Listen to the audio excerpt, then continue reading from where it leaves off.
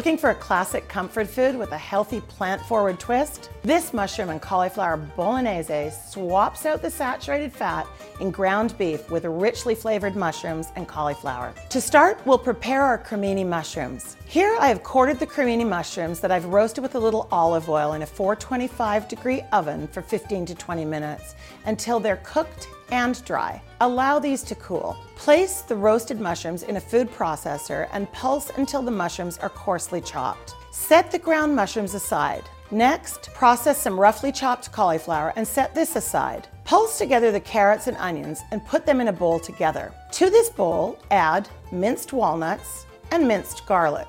Heat some olive oil in a large sautoir. Add the ground cauliflower and cook over medium-high heat, stirring frequently until it is a rich, deep brown. The secret to achieving the right meaty texture of this dish is patiently browning the cauliflower to a deep golden brown. When the cauliflower resembles cooked ground beef, add some panko or whole wheat breadcrumbs. Add the chopped walnuts, garlic, and stir until they are also browned. Then the bowl of roasted chopped mushrooms, carrots, and onions.